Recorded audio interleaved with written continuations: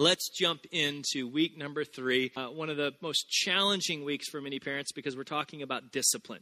Discipline motivated by love. Discipline is not a fun topic. It's not an easy topic to deal with, but it's so needed in our world today that we as parents begin to understand biblical discipline, how to guide and correct children and lead them down a path that they will be successful in life, spiritually, emotionally, career-wise. We want them to understand responsibility and discipline. Let's start with a working definition of discipline today. A working definition of discipline. If you'd like to follow along, all the notes and scripture are in your worship pack on the seat. There's some fill-in-the-blanks there for you. Or if you're a YouVersion person, you can follow along on YouVersion on your iPad or BlackBerry. If you go to YouVersion Live Events, Parenthood Week number 3, you will see right up there under Live Events. A working definition of discipline. Number 1, discipline is correction driven by love. Discipline is correction driven by love. The motivation of discipline is love. Hebrews 12, verses 5 and 6 says it like this. My child, don't make light of the Lord's discipline, and don't give up when he corrects you, for the Lord disciplines those he loves. Discipline is always motivated by love. If there is not love, it's not discipline and it's punishment. We're going to talk in a moment the difference between discipline and punishment. Discipline is always motivated by love and the well-being of the child. Proverbs 19 verse 18 says it like this. Discipline your children while there is hope.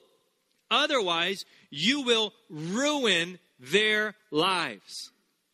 Those are strong words. If you do not discipline your child biblically and effectively, you will ruin their lives. The NIV says it like this. Do not be a willing party to his death. Very, very strong words. What is the goal of discipline? The goal of discipline is obedience.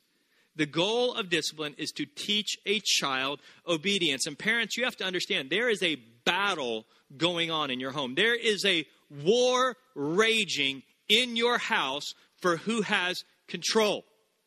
And this is a battle that we must win, and we must win it decisively. Because if you find yourself continually threatening your child, I'm not going to tell you again, I'm not going to tell you again, I'm not going to tell you, nagging them, having to say it 8 and 9 times, having to count to 3 over and over and over again, then you are losing the battle of discipline. And I understand this is tough. People say, well, I don't want to be a mean parent. I want to be my child's friend. I grew up with an authoritarian, disciplinary figure, and I don't want to be that with my child. I want to be their friend and be loving. Listen, discipline is motivated by love. Discipline is loving.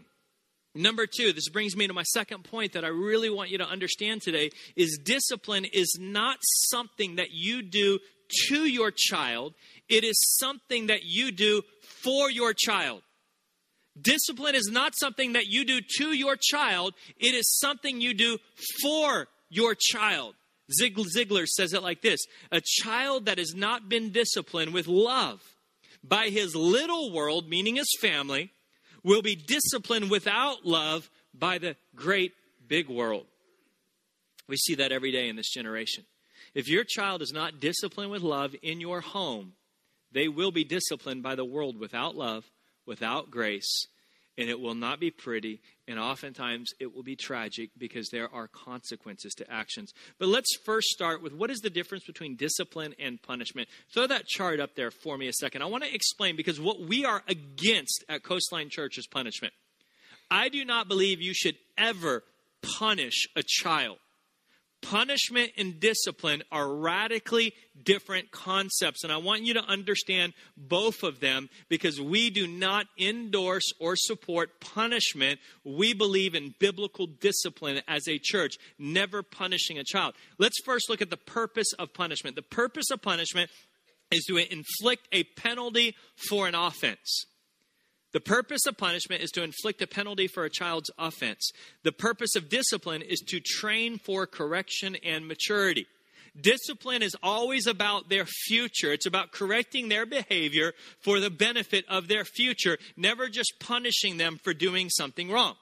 The focus of punishment is always on past misdeeds or behavior. The focus on discipline is on future correct acts. The attitude of discipline is often hostility, it's frustration, it's anger, it's reactionary. The attitude of discipline is love and concern for your child. The resulting emotion in a child, if you punish them, is fear, it's guilt, it's insecurity, it's anger. The resulting emotion in a child of discipline is security, love, confidence, and stability. Discipline is critically important that we understand as parents, effective discipline, biblical discipline. Let me first talk about undisciplined parents, because I think one of the big problems in our world today is the reason we have undisciplined children is because we have undisciplined parents. We have parents who are not disciplined today. It's an epidemic in America of parents that are undisciplined. We're going to look at 3 types of parents who are undisciplined, and I want you to be very honest with yourself this morning. If you find yourself in one of these categories, be very honest with it and deal with it and take a step closer to Christ in that area for the sake of your children. Deal with this. The first area of undisciplined parents we see in America today is lifeguard parents. Lifeguard parents. They often rescue a child from consequences. Lifeguard parents often rescue their children from consequences. Little Johnny gets in trouble and Supermom swoops in to save the day. How do you know if you're a lifeguard parent? Well, if you've brought your son or daughter lunch or son lunch more than 3 times this semester to school because they forgot their lunch, you may be a lifeguard parent. And if your son is a sophomore in college, you may be the worst type of lifeguard parents. What is lifeguard parenting? It's never allowing them to face the consequences of their own sin. When you don't allow a child to face the consequences of their actions, to face the consequences of their sin, to face the consequences of their mistakes, they grow up incredibly irresponsible, not understanding there are consequences for every action. And why is this so important? Because we want them to understand God's economy. Galatians chapter 6, verse 7 puts it like this: don't be misled. You cannot mock the justice of God. For you will always harvest what you plant. For every action, there is a corresponding consequence in life, good or bad. And we have to allow children to understand there are consequences for their actions. We can't always bail them out and save them every time they get in trouble. What do I mean? Your child goofs off all week and he's got a science project due on Friday. Well, we as parents, God forbid they fail a class. We swoop in the night before and do their science project for them to make sure they get it done, never allowing them to face the consequence of not having it done because they were irresponsible during the week. That is lifeguard parenting. Your son or daughter takes their lunch money and they spend it on their favorite CD or something else they wanted. Well, God forbid they go without lunch. So what do? We give them more money to make sure they can eat, as opposed to allowing them to miss a lunch because they spent their money on something they weren't supposed to spend it on. Children have to understand consequences for their actions, or they will never take responsibility when they grow up. What's another form of undisciplined parents? Number 2, what I call etch-a-sketch parents. Etch-a-sketch parents. They are often inconsistent. You know what an etch-a-sketch is? It's a little tablet about the size of a Bible. You draw lines and then you shake it and the lines go away. It's what people in Arkansas use for home computers. I'm sorry. Do we have any Arkansas people here today? All right, never mind. What is etch-a-sketch parenting? The lines are always moving. The lines are never consistent. One day something's wrong, the next day it's okay. It's always changing. Proverbs 29, verse 15 and 17 says it like this: to discipline a child produces wisdom. In the Hebrew, it says the rod of correction. The rod, the Hebrew word shebet, produces wisdom, but a mother is disgraced by an undisciplined child. Discipline your children, and they will give you peace of mind, and they will make your heart glad. Why is it so easy to be an Etch-a-Sketch parent. And I've got to be honest, this is the category I fall into. This is the area that has really convicted me this week, because it's so easy for me to be an Etch-a-Sketch parent. Why? Because we're tired, we're exhausted. Let me just be honest, I get lazy sometimes. I have a long day at work. I get home, depending on my mood, depending on how tired I am, depending how lazy I am, will depend on where the lines are that night. If I'm tired, I'll let something slide. And the next night I can jump all over my son for. Based on whatever mood that I'm in. I'm an Etch-a-Sketch parent. Laziness. Children need stability. They know where the lines are. One night I'm Nazi dad. You can't do that. The next night I'm cruise ship director dad. It's the love boat. Everything goes. There's no consistency. The line is always moving. And I've really been challenged this week in this area that I need to be more disciplined with my son, because honestly, one night something's wrong. The next night I let it slide based on what kind of mood I'm in. If I had a long day at work, if I'm tired, if I'm exhausted, I just don't want to get off the couch and deal with it. So I'll let it slide. But then the next night I deal with it. It confuses my son. It creates instability and insecurity in his life. And I don't result in effective parenting. Third type of undisciplined parents that we see often in America today is ununified parents. Parents that are not unified in their parenting. Split decision parents. They're split decision parents. Amos 3 verse 3 says, "Can two people walk together without agreeing on the direction?" No, you have to be in agreement. The most important thing in parenting is to be unified in front of your children. If you're arguing about the discipline do it behind closed doors. You need to be unified in front of your kids. They've got to see unity. Because guess what? I don't know where they learn it. I think there's a class in preschool that they teach it. But kids learn how to play parents against each other at a very young age. My wife and I find ourselves trying to think of ways to outsmart our 4-year-old. I don't know where they learn. Okay, if mom says no, I'll go ask dad. And they get different answers, and there's no unity. There's no agreement. And let's be honest. Let's talk about the real world, because I know we've got some real world issues in today. Divorce complicates this. Divorce complicates this. I mean, you've got people who may not like each other, may not get along at all. I know this gets very complicated, but for the sake of your children, do your best to work with that divorced person, so that at least in the area of discipline, you are unified and in agreement for the sake of your child. We have blended family parents that we have to deal with. You know, and one of the attitudes with a lot of blended family parents today is, well, those are your kids, those are my kids. No. If you are married, biblically speaking, you become one. It is one family, and it's critically important. You don't have two sets of rules in your home, but there is agreement, and you are working together in the area of discipline, and you are unified.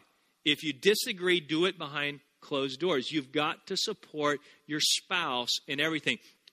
Josh McDowell told a story. His son Sean's a friend of mine, and told this story about their daughter, 11 years old, that had a really nasty problem back-talking their mom. Just always disrespectful, rude, always showing an attitude to mom, just back-talking, disrespectful, and they tried everything. They could not get this girl to stop back-talking their mother. So Josh finally sat his daughter down one day, 11 years old, and he looked at her in the eye, and he says, "Listen to me. You may talk to your mother that way, but you will never again talk to my wife that way. She is not just your mom. She is my wife." And let's be honest, man. If another guy talked to your wife the way your kids talk to your wife, you'd probably knock him out. They wouldn't get away with it. Why are you letting your children get away with it? Why are you allowing your children to disrespect the woman you married? To disrespect the woman that you stood in an altar with before God and made an oath before God to take care of, to love, and to cherish, and you allow your kids to disrespect them. Do not ever allow your children to disrespect your wife. That is not good. They need to see unity. They need to see agreement in the home. And that is a must in your family. They need to know that they're not just mom, but that woman is your wife, and you gave your life for her, just as Christ gave his life for the church, and you stand behind her and support her. Does that make sense? So let's look at some parental expectations. We need to know what should we expect as parents? What standards, what expectations should we establish in our home as parents? Number one, we expect first time and cheerful obedience. With your children, you need to set a standard in your home that you expect first time and cheerful obedience when you give them instruction. Why? Because Colossians 3 verse 20 says, children, obey your parents after the fourth warning. Children, obey your parents after you've told them, I'm not going to say this again for the 8th time. No, it says, children, always obey your parents, for this pleases the Lord. You're doing it because it pleases the Lord. The Bible doesn't say obey your parents when you feel like it. Obey your parents after they've warned you and threatened you and they've counted to 3 countless times. We expect first-time obedience. Why? Because God expects it of us. We expect it of our children. We set that standard in our home. We expect that. That is what our family values expect. Why? Because it's what God expects of us. And again, week 1, we said our job is to transfer a child's dependence away from us onto God. Well, if God expects this, then it must be expected in our home. But not only do we expect outward first-time obedience, we also expect inward obedience. First-time and cheerful obedience is the expectation. Why? Philippians chapter 2 verse 14 says, do everything without complaining and arguing. Your child's attitude is more important than their actions. And I want to leave you with this or share this statement with you. Discipline more for your child's attitude than their actions. Discipline more for attitude than for actions, because if you get the attitude right, the actions will fall in line. Children need to understand that there are certain attitudes that are not acceptable in the home. Because yes, you may get outward compliance, but if they are inwardly rebelling, you're going to be in a lot of hurt moving down the road. And you know what I mean? You get home from work and you've got a kid that's been mouthing off to your wife all day. Why have you been disrespecting your mom? I haven't been disrespecting mom. You've been disrespecting mom. You've been talking back to her. I'm not talking back to her. Go to your room. I'm not going to my room. I said go to your room. I'm not going to go to my room. Right now, go to your room. Fine, I'll go to my room. Bam! And then men, we walk away. I sure showed him. No, you didn't. He just showed you.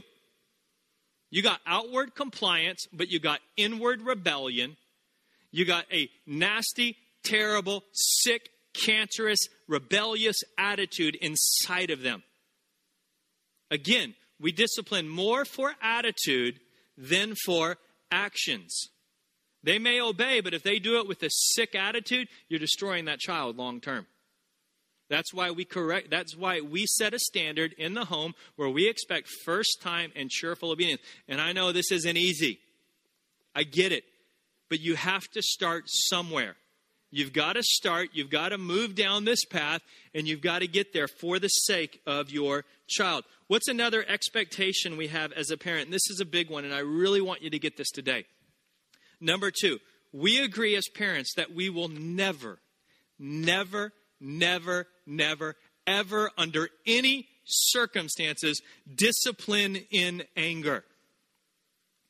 There is no anger in discipline. We are against angry discipline because if there is anger, it is not discipline, it is punishment. And there is way too much of this going on in the world today. I talked to a mom right after first service who said just this week, looking in the backyard of a neighbor, a mom got mad and just angry in the moment, took a book and hauled off and whacked their kid. We are against that. We are against abuse of any form. We are not for child abuse, and anger and discipline is abuse. Anger will not give you the response you want. And listen, parents, I know, I get this. This may be like a light bulb to you. This may be the first time you've ever heard this, but let me just explain something to you about your child. this next 10 days, they are going to do something. And I know you believe your child's perfect and they've never done anything wrong and they'll never do anything wrong. But in the next 10 days, they're going to do something that sets you off. I know that's a shock. I know it's hard to believe, but they will do something, especially if you have teenagers. They'll do something that disturbs you or sets you up. Decide today how you're going to handle it. Because if you react in the moment, it's anger. If you act shocked, I can't believe they did that, and you get angry and you fly off in that moment, that is anger. You decide ahead of time how you're going to discipline when those situations occur. You don't act shocked and surprised when a kid misbehaves. You make a plan ahead of time because you know it's going to come if you have a kid. I mean, you know they're going to misbehave at least once. Make a plan ahead of time on how you're going to discipline in love so that in that moment you're not shocked, you're not taken off guard, you're not angry, and you don't just enrage and fly off the handle. Ephesians 4:26 says, don't sin by letting anger control you. Never be motivated by anger in your discipline. It is not healthy. Discipline is motivated with love, not by anger. And I get it. It's hard. It's not easy to control because I don't know about you. I don't know if Amanda and I are the only couple like this, but are we the only couple that for some reason when you put us in an automobile, fights happen? Are we the only couple that ever fights in a car? I mean, you know what I'm talking about? You get two couples in a car, and I'm not saying every time, but I mean, no, sometimes the car fights are the worst, and they always happen on the way to church. That's always like the worst. It's always the way to church. You get into the worst fight in the car, and then you're mad. You're speeding down the road. And I don't know what happened this particular day. I don't even know if we were fighting this day, but we're driving down the road, and Asher in the back seat yells out, "Dad, you need a spanking." And I was like, wow. Well, fortunately, my wife waited till she calmed down and not out of anger. I'm kidding. She didn't spank me. But I know. I'm just trying to make, I know this is a touchy subject. It is a little controversial to talk about spanking. And I know that it's not politically correct today anymore, but I do believe it's biblically correct. And I'm not telling you should or shouldn't do anything. What I am trying to do today is say, if you believe in it, understand certain guidelines. It is never done by anger. And if you're against spanking today, the argument against spanking today is that it produces angry, maladjusted, insecure, mentally disordered children. That's the argument today. If you spank today, you are going to have an angry child. Well, follow that line of logic just for a moment. My generation was the last generation to be spanked in school. I remember when I played football in junior high in West Texas, you did not mouth off to the coach because the coach had a paddle. The paddle's name was the Board of Education, and you did not want to go meet with the Board of Education. They would drill holes in it, and that thing would sail through the air. And I had a coach who could get you about 2 inches off the ground. But I tell you one thing, you only mouth off to him once. One time you mouthed off and you never opened your mouth again. And I appreciate the fact that I was taught at a young age to not mouth off to authority. Because we have too many kids today. You talk to public school teachers today, and it is a nightmare working in a public school system today. Because kids can cuss you out. They can say any filthy thing they want to say to you, and there's no recourse. There's no effective discipline in public schools today. I mean, all you can do is expel the child. That's it. That doesn't correct their behavior. That doesn't train them for the future. You throw them out to become criminals and gang members and everything else. So with that line of logic that spanking produces angry children, that means my generation should be angry, bitter, broken, maladjusted, and teenagers today should be the most peaceful, loving, gentle, no disorder generation ever. Does that sound like our generation today?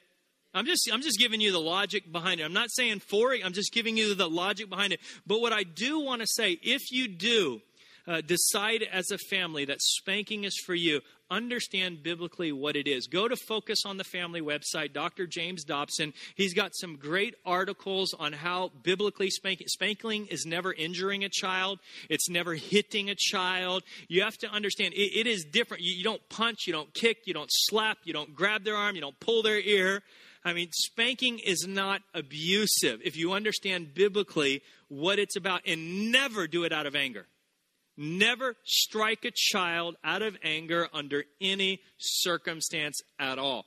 If you do believe spanking is for you, never spank in the moment. Let the child go to their room, calm down so that it can be motivated by love and instruction and reconciliation. Understand what it is. And I know this is controversial. I can already feel emails coming this week into my inbox. I just feel them right now in the cyberspace heading towards my inbox. I understand. All I want to do is say, if you believe in it, make sure you do it biblically. Make sure it's never abusive. It's never violent. It's never done in anger. It's always done in love, in correction, in guiding the child to the right result. There's some scripture in your notes about it. And again, we are not for child abuse here. Never hit a child. Never strike a child. That is not what biblical spanking is. You got to understand it if you decide that is for you, because God help you if you abuse a child. God help you. The Bible says it's better for you to have a millstone tied around your neck and be tossed into the ocean than to abuse a child. And there's nothing that I have no tolerance for than child abuse. I mean, if I see somebody abusing a child, it makes my blood boil, and I want to take action then. And I thank God he doesn't put me in those situations, because I would be in jail if he put me in a situation where I actually saw child abuse occurring. I would go to jail for it, because it's something that I just can't handle, is seeing a child abuse. So do you understand what I'm saying? I know a church like this is probably 50-50. So the 50% of the side that says that's for our family, make sure you do it in love. Make sure you do it biblically. Make sure you never injure or abuse a child if that is for you. Number 3, the last point I want to hit today before we close, is we will discipline promptly with instruction and reconciliation. Discipline has instruction and reconciliation if it's going to be effective. Ephesians 6 verse 4 says it like this: Fathers, do not provoke your children to anger by the way you treat them. Rather, bring them up with the discipline and instruction. Discipline has to be coupled with instruction that comes from the Lord. Now, how do we do this? Well, step 1 is you have to help the child understand what they did was wrong. They have to admit their sin. You've got to walk him through the process. I sit down with my son, Asher, what did you do? Why was it wrong? What action? And I never tell my son he's bad. Never tell your children they are bad. They are not bad. They may commit bad actions, but they are not bad. You never say you are being bad, because you are speaking that into them. They may commit a bad action, but that is not who they are. Don't speak into who they are. Speak into what they do. Does that make sense? I never tell a child they are being bad or they are bad. Tell them that was a bad action. That is unacceptable. You are not bad. You are a good child. That's a bad action. That is not acceptable here. So we lead the child to understand what they did was wrong. They have to take ownership for their sin. They've got to admit responsibility. You can't discipline them if they don't know why they're being disciplined. Second thing is, I always ask my son, what can you do differently next time? What's the right response? Because you got to instruct them. There has to be instruction. You have to teach them and correct them on the right way to handle that situation, or how they should behave, or what positive, good actions are. You've got to correct them and instruct them. Discipline without correction is a failure. It turns into punishment if there's no correction. There's got to be correction. And then you have to explain reconciliation. You say, listen, this was a bad consequence. That was a bad action. Here's the consequence. Here's the discipline. Now let's reconcile. And after the discipline is given, you love them, you hug them, you kiss them, you hold them, and you teach them reconciliation. And then you move on and you never bring it up again. You never bring it up again. You don't beat them over the head with it all day long. You don't remind them every 5 minutes. You move on. Why? Because at the end of this, we're trying to teach them about the cross. We're trying to teach them about the cross of Jesus Christ. Kids have to understand there's a penalty for sin. There's consequences for sin. The wages of sin is death. If children aren't disciplined and they don't understand that there are consequences for their actions, they'll never understand grace. They'll never understand salvation. They won't know the need for, why do I need salvation? The only reason you need salvation is when you understand there's consequences. There's a price that has to be paid for every action. There's a price that has to be paid for every sin. And what happens when you learn to effectively discipline your child and they understand God's economy, that every sin produces a consequence, and they understand that their sin has consequences, and Jesus had to be punished. He had to suffer. He had to die. He had to pay the penalty for your sin. He took your consequences. Then they can say, I'm saved, and not take their salvation for granted. The child doesn't understand consequences. He'll never understand grace. They'll never understand what salvation really is. They'll always take it for granted. The verse we started with in the NIV, Proverbs 19:18, says, do not be a willing party to his death. And I thought, that's a little strong, isn't it? That may be a little bit of an exaggeration, but I thought about it. Not too long ago, a couple months ago, me and Asher were playing outside in our little driveway area, playing with the ball, and he kicked the ball into the street, and he took off running for the road. But the way the cars were parked on our street that day, he couldn't see there was a car flying up our street. And I had to yell, Asher, stop. And I'm telling you, if he didn't listen to my voice, if he didn't respect my voice, if he didn't learn, what's the goal of discipline? To teach obedience. If he didn't learn to obey my voice, there'd have been an incredible tragedy that day. And his lack of obedience would have led to his death that day, or something, other form of injury. The Bible's very clear. And the Bible's not joking. Discipline is no exaggeration. If you don't learn to effectively discipline your children, and I know it's tough, you could possibly lead to their death, destruction, tragedy on life, tragedy on earth. We have too many kids today in a whole world of trouble right now because they were not loved and disciplined in home. If you don't discipline a child, you don't love a child. Plain and simple. Without discipline, if you don't discipline a child and your excuse is love, the person you're loving is yourself. Because if you love that child, you'll discipline them. If you love yourself, you won't discipline them because it's uncomfortable for you and you love your feelings more than what's best for your child. If you don't discipline at home, you love yourself, not your child. Let's be honest with that. I know that may not be what you wanted to hear today, but that's the truth. We discipline motivated by love because we want to steer their future. We want them to learn to be responsible. We want them to learn how to walk as young men and young women with godly character and integrity, not back-talking authority. Bow your heads and close your eyes with me as we close. I know this has not been an easy message today. It's never fun talking about discipline. It's never fun being disciplined. But it's so needed in the world today. But before we close, let me just ask this. We talked just very briefly about the cross and salvation. I just want to ask a very simple question today. Are you born again? Are you born again? The Bible says, Jesus said to Nicodemus, you must be born again if you want to go to heaven. You must be born again if you want to go to heaven. Doesn't say you got to go to church. Jesus said, many there will be who find destruction, few there are that find life. If what Jesus is saying is true, and I believe what he said was true, there are going to be many more people who find their way to hell than find their way to heaven. That's the reality. That's Jesus' words. Why? Because people turn their back on God. They don't want anything to do with him. Question for you is, have you been born again? Have you been born again? Are you one of the few that are going to find life? And I know this is a tough question to ask because if you go to a funeral today, everybody's going to heaven. Well, we don't even understand in our culture today what being born again is about because every preacher lies at a funeral. No matter how the person lived their life or how bad they were, everybody goes to heaven at a funeral. But if what Jesus said was true, then that can't be true. So the question I want to ask you today is, have you been born again? Not do you attend church, not do you read the Bible. Have you been born again? Has your life been changed by Christ? Is he the driving force of who you are? There's a lot of people that said, well, I met God when I was young, but my life didn't really change till I was older. Your life changes when you're born again. Meeting God, there's a lot of people I've met that haven't changed my life. You may have met God, but the question is, have you been born again? Only you know the answer to that.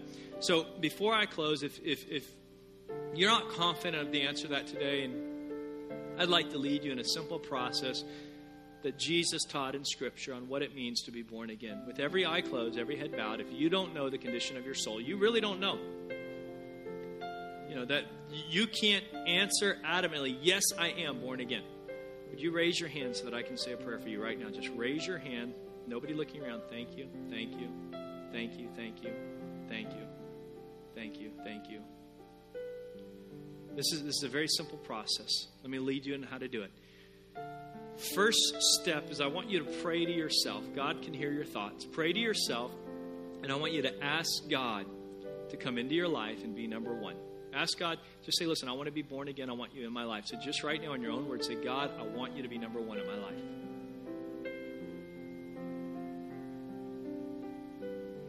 Second part of that prayer is just ask forgiveness. We've all messed up. We've all made mistakes. So just say, God, forgive me. I need your grace. I need your forgiveness. And then the last part of that prayer is I just want you to say thank you. Show your gratefulness. Just say, God, thank you for saving me. That's it. That's it. And what I want to encourage you to do today is take it one step further. The Bible says if you believe in your heart and you confess with your mouth, you will be saved. So what I want you to do today is if you raise your hand and you prayed that prayer, I want you to tell somebody today that you prayed that prayer. Just tell somebody. Just say, listen, today I prayed that prayer and I put God first in my life. Another thing I would encourage you to do is in your worship pack, there's these Connect cards. I would encourage you to check a box on the back of the Connect card that says, I put God first today. You can drop this card off in one of the tithe and offering boxes in the back. We will connect with you this week and we'll give you some instruction on what it means to walk out your faith with God being number one and God being first. Would you stand with me as we close? In your notes, there's some questions that I would encourage you to go home, talk about them as a couple. Be honest, evaluate where you're at. I had to be honest this week. Again, I was the Etch-a-Sketch parent. I had to be honest. The lines are always moving based on how tired or lazy I am that day. And I've had to become more consistent for the sake of my son because I love him. Be honest about where you're at and figure out what you need to do. Take a couple steps. Sign up for the parenting conference. Come back next week. That'll be a great next step for you.